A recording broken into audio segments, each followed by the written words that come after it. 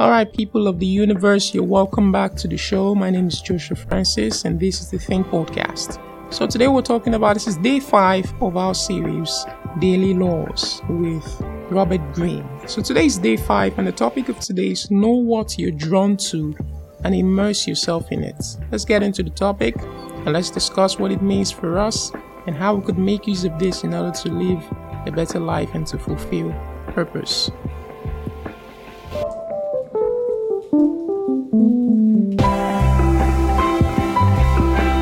So, know what you're drawn to and immerse yourself in it. Let me read this from the book.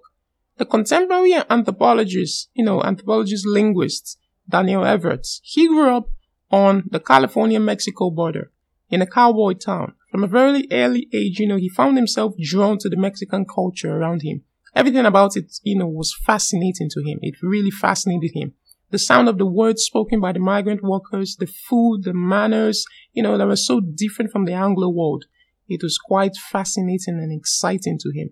He immersed himself as much as he could in their language and their culture. This would transform into a lifelong interest in the other, the diversity of cultures on the planet and what that means about our evolution. That's his personal career. So the main topic is that there is something that each and every one of us today we are drawn to. And that thing that we are drawn to, we have to immerse ourselves in that thing. What that could mean for you is that in the field that you believe that you would love to get involved in whatever skill you believe you're passionate about, you need to immerse yourself in all of the intricacies that surround that thing. If there are books that are necessary that need to be learned, need to be studied, you have to get down and do the work. Immerse yourself in everything. Immerse yourself in all of the technologies. Immerse yourself in all of the writings and all of the poetry. Everything about that field, you need to sink deep down yourself into everything. Because that's kind of how it works. Let me give you an example of Charles Darwin. Charles Darwin, he really immersed himself in the field of discovering things. Like we said yesterday, that his father would tell him that you care for nothing but chasing rats and looking at animals and birds and things like that. He cared for nothing else. He really immersed himself in it.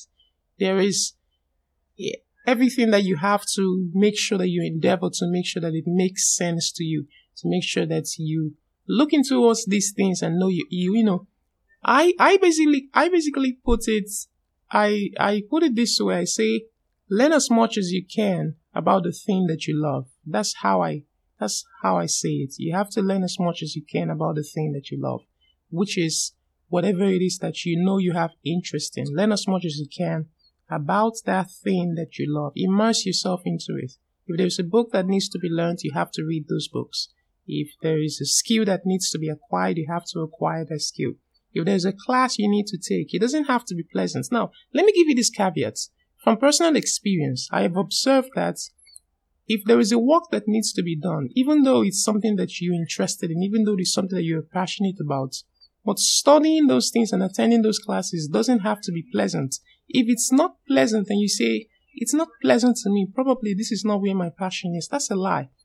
Learning is not exactly pleasant. Learning something, even though it exists in a jurisdiction, in the environment of your passion and your zeal and your creativity, it doesn't mean every form of learning in a subject that is your passion, that you're passionate about, is going to be pleasant. No, don't look at it that way. It won't always be pleasant. Some part of it will be pleasant. Most especially, the part of it that will be pleasant will be the part of application. But the part of learning and the part of study, I will tell you, will not be pleasant, at least not all the time. So you have to be really careful. You have to take note of that. It won't always be pleasant. So immerse yourself in the subject that you love. Immerse yourself in the topic that you're passionate about. Immerse yourself in the intricacies of everything that you care about.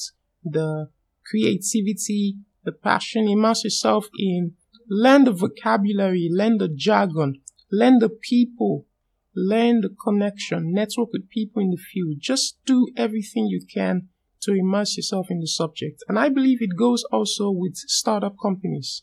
You need to make sure you know your business in and out. You need to know the intricacies of your business. You need to know everything about your business. You need to make sure that you know everything, and I really mean everything about your business. You need to know it in and out, front and back, open and close, everything. Immerse yourself in the subject.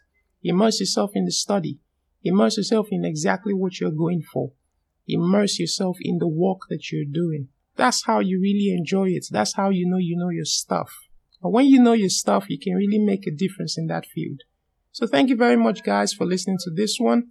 I'll catch you guys in the next one. My name is Joshua Francis, and you're listening to the Think Podcast. So I want you guys to like, subscribe if you haven't. If you love this, please share with other people and visit my website, www.netintui.com.